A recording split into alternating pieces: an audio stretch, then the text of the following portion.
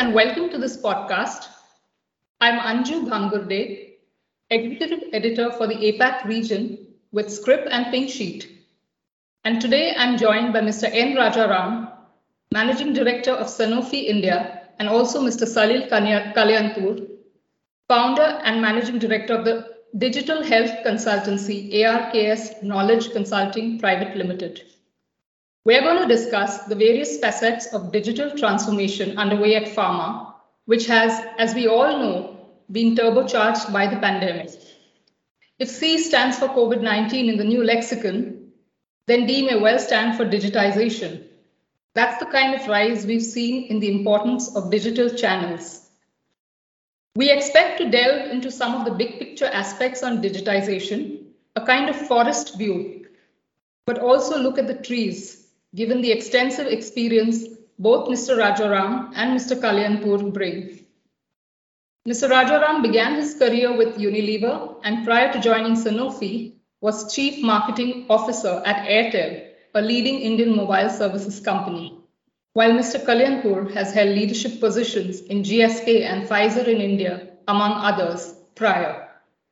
Thank you so much, gentlemen, for your time today. Thank you, Anju. Delighted to be here. This is Rajaram. Hi, Anju. This is Salil. Thank you very much for giving me this opportunity. So thank you once again, both. Let me begin with the numerous conversations on COVID-triggered digital acceleration in pharma. So some of the big names in the field say that firms can actually take this up to 10x if subject matter experts start to partner closely across functions, including with the R&D, the medical teams, and the market access organization. And then companies start to think not just of marketing tactics. So if I can begin with Mr. Rajaram, what's your assessment of the on-ground scenario? Is digitalization moving well beyond marketing and across functions in companies like Sanofi? Yes, indeed. In fact, marketing itself as a function is being quite redefined. I think in most companies, companies like ours, there are about 3 or 4 areas where I think there has been a big impact of digitization. The first, of course, is in the engagement with customers and HCPs itself, because there are a whole lot of new channels, whether it's video-based or several other new, channels, several more touch points, a lot of work around content. So that's one big piece which is there, which is on digital engagement. The second, I think, is in the area of R&D, where there's been a lot more use of data, both for new products as well as for real-world evidence. The third is in the area of digital manufacturing. We, for example, have a new factory for the future in the United States. The processes itself are fully digitized. Manufacturing is becoming modular. You can make products in half the time and in twice the quantities. So that's the third area in manufacturing. The fourth, I think, which is quite interesting, is that we're all reinventing the way we work because of digitization, whether it's in terms of employee experience, both at office and home. And of course, digitization is now all about partnerships, right? You can't do anything yourself. So that's a big change for companies like us, where we are partnering with the larger ecosystem. So these would be, I would say, 4 or 5 key areas where companies like ours are moving very fast. Great. So clearly, I think a lot of momentum across the organization. So if I can just take that to Mr. Kalyanpur, you're a digital transformation advisor to companies. What are you seeing? Are there stark differences if you compare the digital progress of, say, Indian and foreign firms? Yes, Anju, I think I would. I think I just saw a poll a few days ago which says that COVID accelerated the whole transformation process, the digital transformation process in pharma by as much as 6 years. So, that has kind of captured the mood of the industry pretty well. While digital or the use of digital has probably not yet come to a level of maturity at the customer facing level, I think in the back end, in upstream activity, I think pharma is doing pretty well. So pharma is using a lot of digital for improved patient care. I think there are lots of examples that we are seeing where companies have started to work and collaborate with with not just within the pharma industry, but also with companies outside to think about how patient care can be improved for the therapies that we sell. I think there is also a lot of use of digital and data in drug discovery. The use of artificial intelligence and machine learning has helped tremendously to bring down the costs of drug discovery and speed up the time to that. I think there is also, stuff that has happened on managing inventory and on hastening the drug development process. Now, all of this is actually adding to greater transparency across the value chain, and this has happened quite a bit in the Western world, and I think companies in India are also coming up to speed with this. There are, of course, some outliers like Dr. Reddy's, which have already done this a few years ago, while some of the other companies are quickly catching up. Okay, that's really interesting. So clearly multiple facets, and probably the pace of digitization is varied depending on the region. Let's now touch upon some of the people aspects.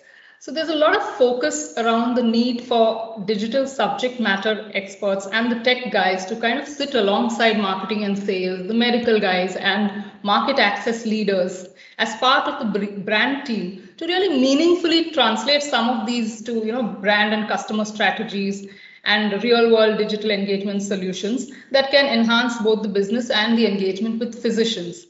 But oftentimes we are seeing that cultures, or then as one expert put it, even the glossaries don't really match.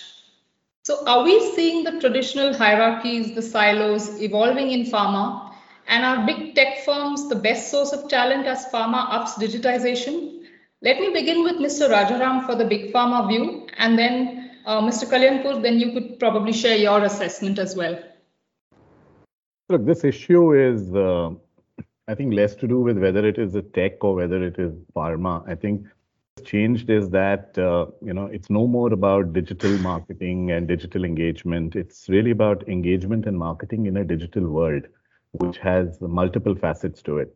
And for that, like in any other industry, if you have to keep the customer at the heart of everything that you do. So people who bring that right mindset of keeping the customer at the heart are really the most important people. It doesn't matter whether you're tech or whether you're pharma and all those things. Having said that, I think you need to bring together different skill sets now. And that's because they come from very different work environments. I think organizations need to now adjust their structures, their processes to be able to include people with very, very different, origins in terms of talent. So we are moving very clearly from a command control, one leader, organization chart, waterfall, all those kind of structures to fairly more agile organizations where teams will be rapidly formed around a project. They will assemble, they will have a few sprints for projects. They will test and learn. Then they will execute. There'll be a feedback, and then they'll improve.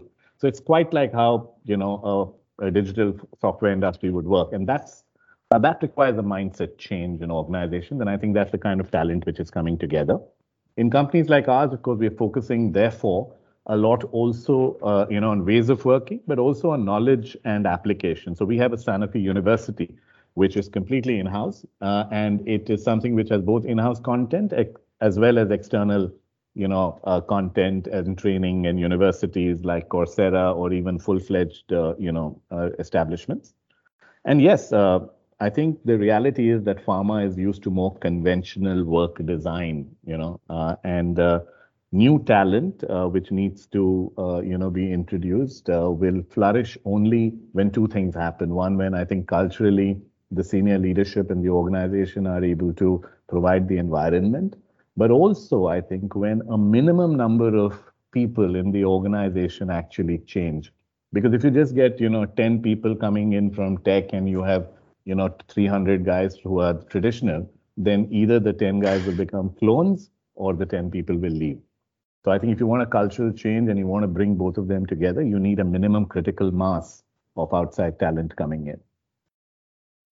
Thank you so much. Those are really fascinating insights. Mr. Kalyanpur, what about you? What are you seeing?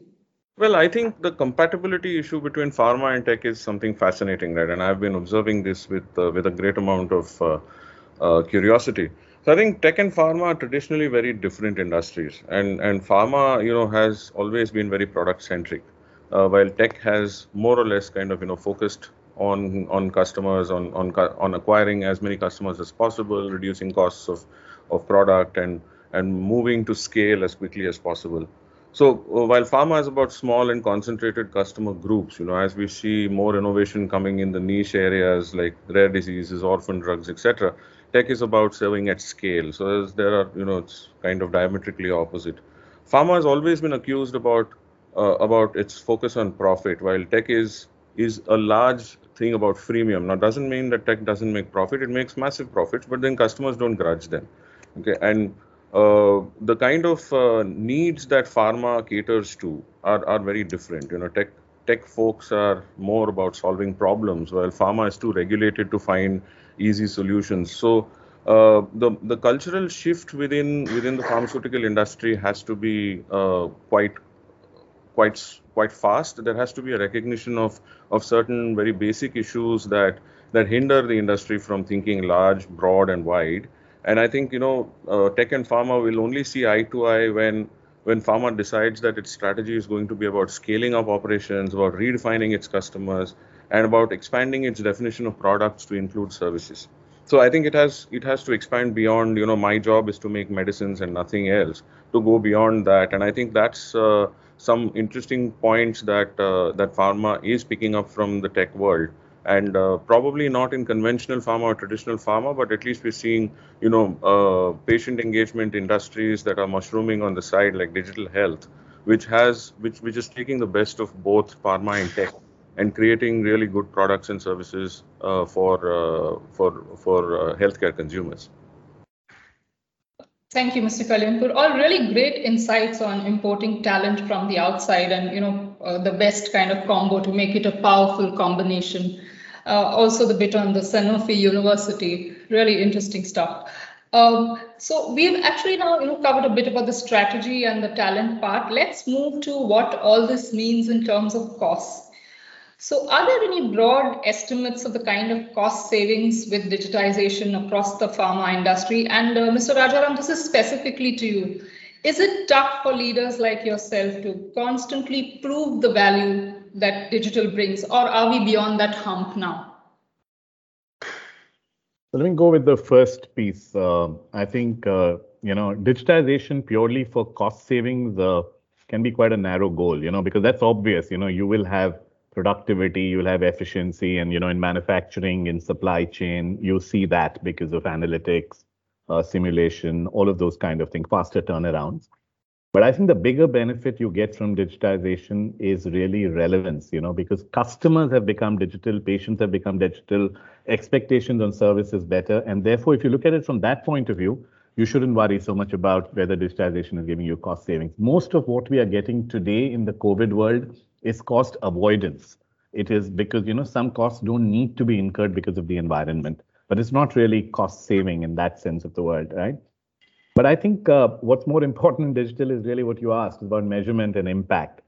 I think we don't design digital initiatives for measurement. Most of our digital initiatives nowadays, because it's new, is largely designed to deliver a goal, but not designed for measurement. Because if you want to measure something, you need to design it right from the beginning in terms of measuring lead indicators, measuring the metrics. So I think we have to learn to do that. And I don't think, there is enough evidence that it works or does not work. But what is very clear is that it's worked elsewhere. The thesis is that it should work here, and therefore we should do it. If you're spending too much time on proving whether it works or not, I think it's pointless, because the reality is in pharma, we don't really measure even the non-digital piece too well, right? And if you really needed a pilot for digital, I think the last 1 year is the biggest pilot we've had for digital, where half the world has been sitting at home and doing business in pharma. So did it work? Yeah, perhaps it worked. So I think we should just embrace it and go ahead with it now. That's really interesting. So clearly there is a thesis you're saying, and it's more about cost avoidance right now rather than gains. Okay, so just let's shift tracks a bit and move to another defining trend we've seen amid COVID in several markets, and that is the surge in telehealth. In the Indian context, the National Health Authority in India earlier this year noted that India has registered 6.2 billion teleconsultations per day amid COVID.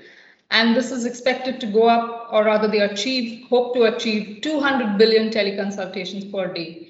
Now, even if this current trend dips in the post-COVID scenario, what are the kind of changes you envisage for pharma's overall commercial model with consultations shifting online? Let me begin with Mr. Rajaram. What does this mean for Sanofi? Look, I think it's one is to recognize the fact that this is here to stay, because even if the experience is mixed with teleconsultation, the benefit is clear. Yeah. So I think in the current world, what has happened is there was a lot of teleconsultation because access to physicians was missing due to COVID. But I think in future, even if there is no COVID, I think people have seen that because of lack of infrastructure, teleconsultation gives us an opportunity to engage with physicians and have a reasonably good experience. Therefore, for companies like us, we have to be very clear. One, we need to be present at the point of prescription, whether it is as consideration, whether it is as a reminder. So I think we are partnering with teleconsultation firms or new platforms, we haven't built anything of our own, but I think the opportunity is there where we are there with new teleconsultation setups where we have partnerships.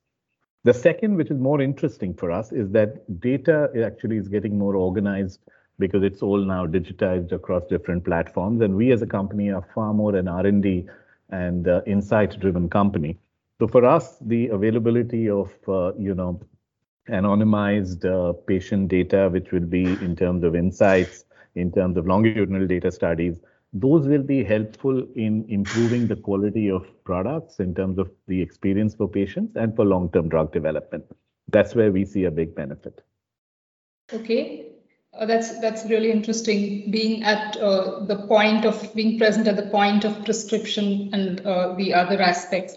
So, Mr. Kalyanpur, how has teleconsultation changed the broader playground for pharma? What are you seeing? I think teleconsultation, telehealth is a fascinating space. And, just this morning I saw a report which said that investments in telehealth globally have gone up about 169% to about 5 billion only in the second quarter of 21. So there's a lot of interest, there's a lot of investment, lots of people are trying to innovate on that front and create, great experiences for consumers and customers, also for companies. But I think it is not just about teleconsultations. A lot of different things have moved online, right? So e-commerce has emerged as a major retail channel in India. About 7 to 8% of retail is happening over online. So the Euromonitor it has also let out some data saying that it estimates about 17% of retail is going to be on e-commerce. E-pharmacies have risen and have been estimated to reach about 3.6 billion by 2022, and that's at the consolidation front where business is getting online. For consumers, there is an emergence of the do-it-yourself healthcare kind of a model where people have learned how to manage their health at home or remotely. You don't need to go to a hospital for every single consultation or a follow-up call or something like that. And consumers are happy to move and consume healthcare from home. Okay, and these the digitization of these services, the dematerialization of these services has actually created time and distance as immaterial. It's done away with that concept. So I think from that perspective, the consumer behavior has also drastically changed or is changing. And there seems to be a permanency around these things.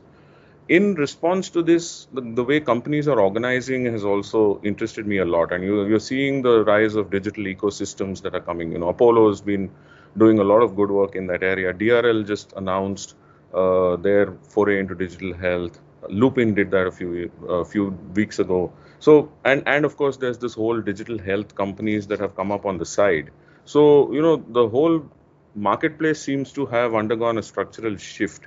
And what we are keenly observing is whether there is a permanency to this or if this will actually go back to normal. Now, no one expects this to go to 2019. So therefore, and nobody expects it to be as drastic as it was during the lockdown. So I think that is where you come up with the term called the new normal. There will be changes, and it will be very interesting to see how pharma responds to that.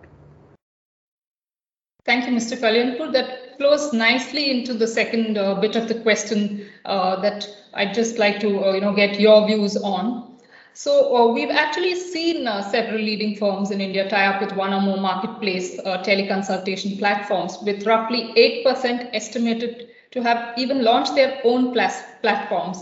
And as you mentioned, DRL just partnered with ICICI Lombard for a OPD service delivery platform, which actually brings together the docs, path labs, insurance, and pharmacies.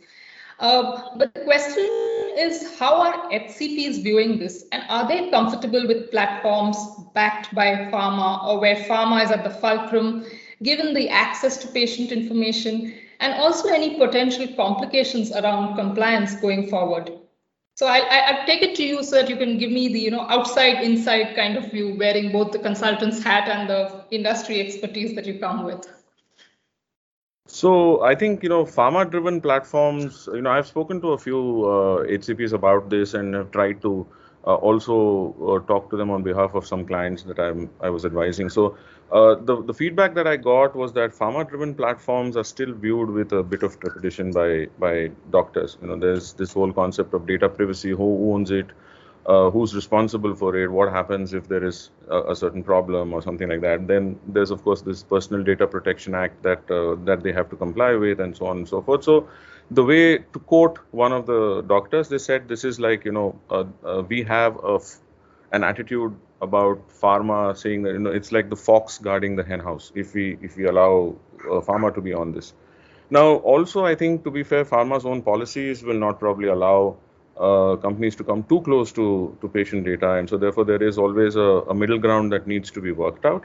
But I think paradoxically, HCPs expect pharma to manage patient engagement or to help manage patient engagement. So they've always talked about how great it would be if pharma could create health counselors or patient concierges, or just help us to understand and navigate through the new technology, help us to understand the rules that are associated, the data, managing the data, doing insights out of that, whatever else that is required. There's a lot of value that they see that pharma could do.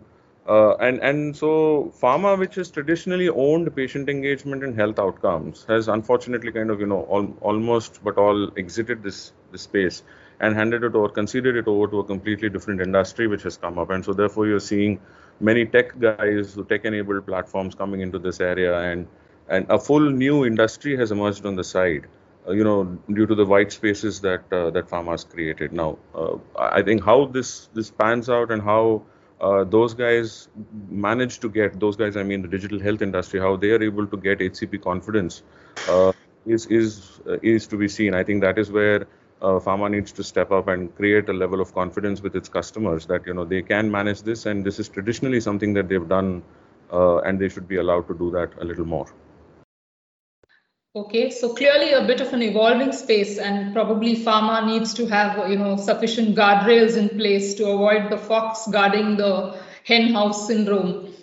Well, okay, so now let's move to some of the other big picture aspects around the newer digital commercial models. Would you say that these models have actually democratized innovation to some extent, making it attractive for smaller firms with novel drugs but tight budgets, or then again for drugs with limited sales expectations or indications that come with lower earnings thresholds? So Mr. Rajaram, if you can share your views, how are you seeing this? Well, not necessarily specific to digitization, but the fact is that smaller biopharma companies are getting a lot of opportunity now to develop, to innovate, and partner with larger commercial engines which are there with big pharma companies. But I think if you look at the last 15 months, the vaccine development itself is a great example of where we've had small boutique organizations which have done the research and then, moved on to commercialize them with very different business models. I think that is here to stay. In the past, orphan diseases, rare diseases and orphan drugs were often developed in that manner, where there used to be small specialized companies, and they used to get a lot of support from the commercial engine of big companies.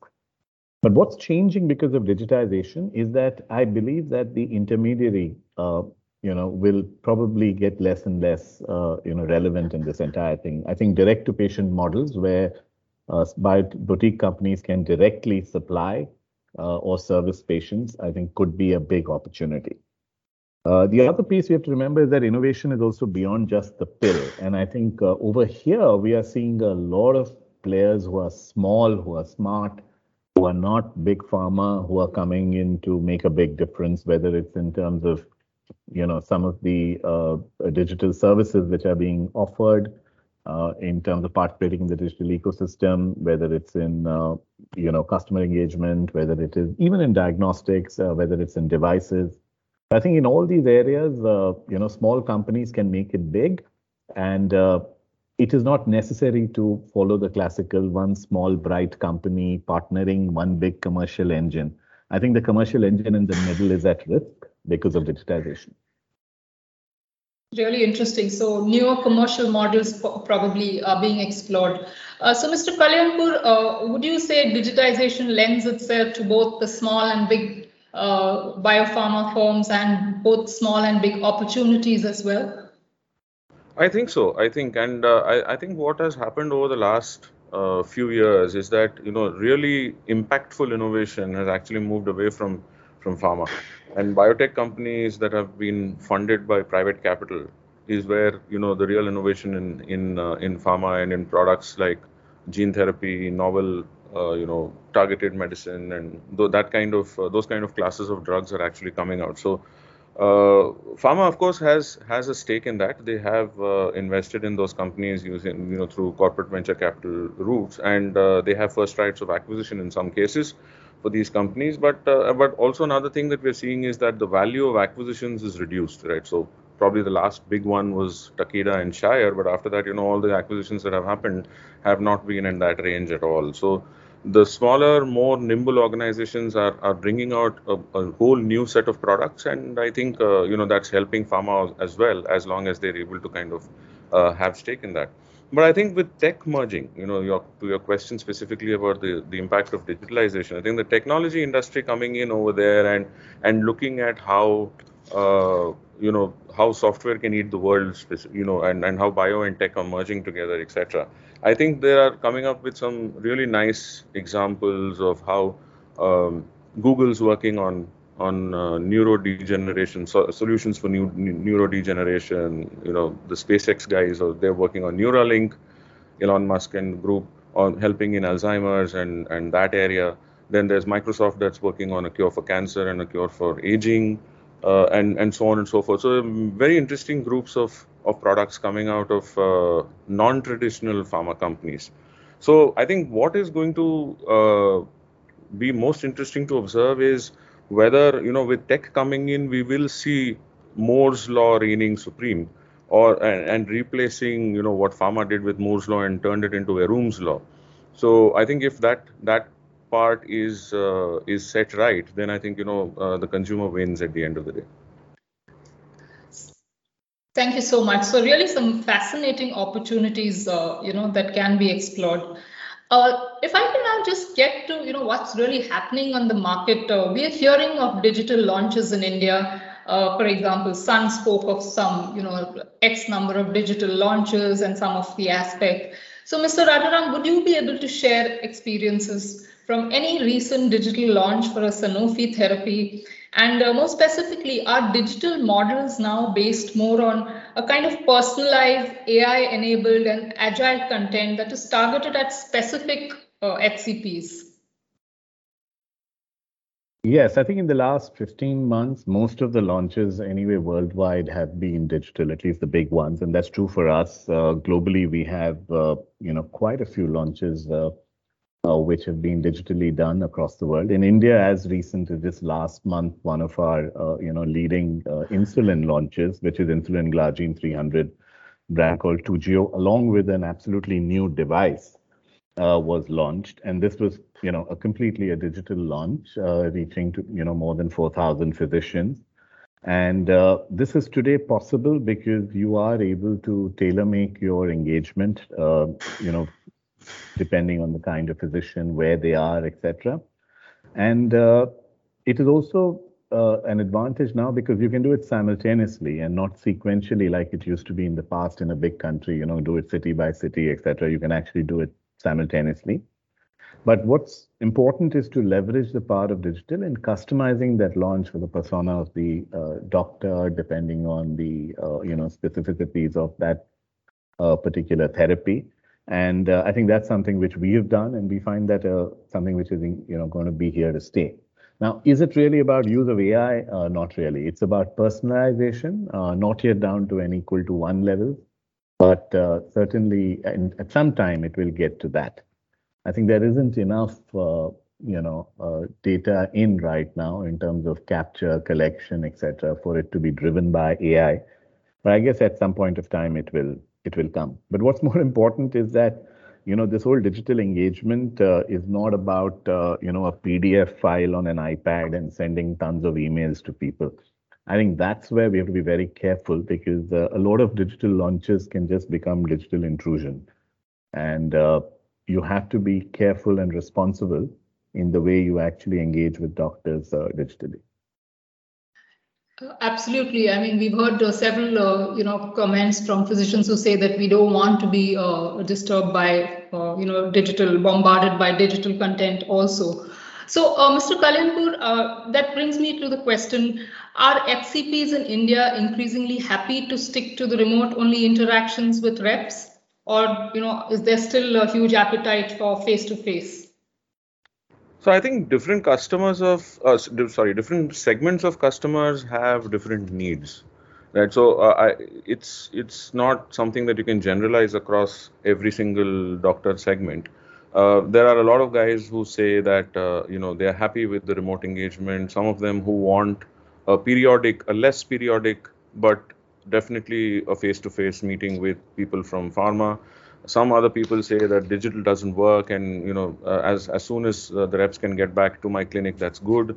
So there are different kinds of people who want this. But if you look at some of the data that's come out of a CLM company, what's happened is that over a period of time since last year, the number of virtual rep to HCP meetings has kind of gone up almost 6 times apparently. And also friends in different companies tell me that when they are able to do a remote call with their customers, that call time has gone up from about 0 to 3 minutes that used to happen in the face-to-face world to about 18 to 22 minutes. And this, of course, requires a lot of personalization. This requires a lot of relevance, and this happens only when when pharma is able to talk to their customers with the relevance and the personalization of the content that's required, which makes it interesting for them. So what has happened is that the number of doctors who are engaging on digital have gone down. The coverage of the universe may have reduced drastically, but the ones that have stayed on digital have actually found that the digital experience is great. And so as this expands, I am quite confident that more and more doctors will take this seriously. At this point of time, HCPs who are opposing the digital reach out are largely doing this because they don't understand, or the only thing that they have experienced is a slew of webinar invites and good morning messages and please prescribe WhatsApp messages and SMSs and stuff like that, which makes them feel that they're being, it's very interruptive and it's very disturbing and a lot of spam. But if a digital outreach is designed well, then I have no doubt that the more and more interaction can happen over digital platforms, and HCPs will be very receptive to pharma reaching out to them online. Very important insights. So personalization of content, specialism, etc., all vital, pivotal in the digital world. So finally, gentlemen, with all the buzz around digitization, what's the next big thing you expect in pharma's digitization journey going forward? Let me begin with Mr. Rajaram. What's your take? What are you seeing in the future? 3 to 4 things. I think first is that, it's a very disaggregated set of players right now. So what digitization is going to do is that there is going to be an integration of various players, whether it's pharma, pharmacy, consultation, diagnostics, insurance, healthcare delivery.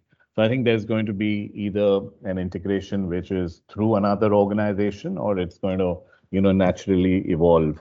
And I think that's a big, big role which digitization will play.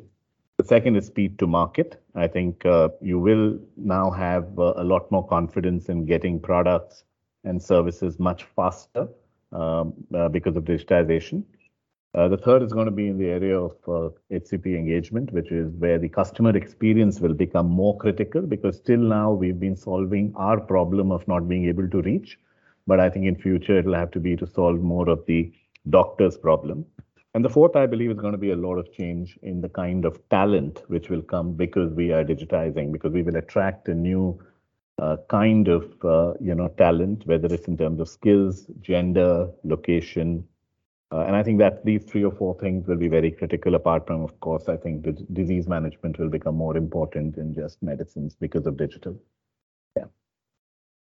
Really, really interesting. So, Mr. Kalyanpur, let's do a little bit of a free consult. What are you telling your clients to gear for? So, Anju, I think the future is all about customer experience, right? And as the reach out is going to be more and more impersonal over a digital medium, which means that the role of a human-to-human interaction might probably reduce, not go away for sure. The level of experience that a customer has on those platforms becomes front and center of success. So everything depends around that, and there's a lot of information to say that a large number of companies, Gartner estimates this is about 90% of companies are fighting in this area. They're competing in customer experience because products are increasingly not differentiating themselves. So you have to differentiate using experience, and loyalty gets built over there. So that's one very important thing. I think moving forward, the entry of technology or technology-based business models into pharma or into the space that pharma operates in are going to create a whole new set of products which are going to emerge from digital platforms like the mRNA vaccines. The speed with which products come into the market are going to be different. The kind of products that are going to come in are very, very different. The mindset of technology to solve problems and not manage them is going to be vital, because for years we've been managing cancer. Probably there may be somebody who is going to find a cure for it, aging, so on and so forth. Lots of different new technologies like 3D printing, 3D printing of organs, for example. If that becomes mainstream, that's something that can change the way, can change therapy as we know it. Okay. The third important thing is how this all gets organized in the marketplace. How does a new marketplace get created? And that's where ecosystems and super apps are coming up, right? And so companies are largely, very non-traditional companies are getting into this space. They're looking at it as just another part of human life and not specifically working on healthcare at the core. So that's going to be, those are very large organizations, and so their business model entirely is about acquiring as many customers as possible and serving them. So this is probably going to have an impact on the pricing models, because at this point of time, pharma pricing seems to be quite out of reach, or at least under criticism in certain areas. And I think if technology-based companies can crack that, because that becomes another area of inefficiency that they're aiming at. The first area of inefficiency was distribution, which I think the e-pharmacy model has more or less demonstrated that it can change. So similarly, if they start working on these kind of problems, I think overall the delivery of healthcare, the consumption of healthcare, and the points where healthcare will be consumed, the companies who will provide that, the products that they will offer, and all of that is likely to undergo a sea change. That's what I think. Thank you, gentlemen, for those fascinating insights on pharma's digitization journey. A special thanks to both of you again, Mr. Rajaram and Mr. Kalyanpur, for your time today. Thank you very much, Anju, for the opportunity today. Really enjoyed this discussion.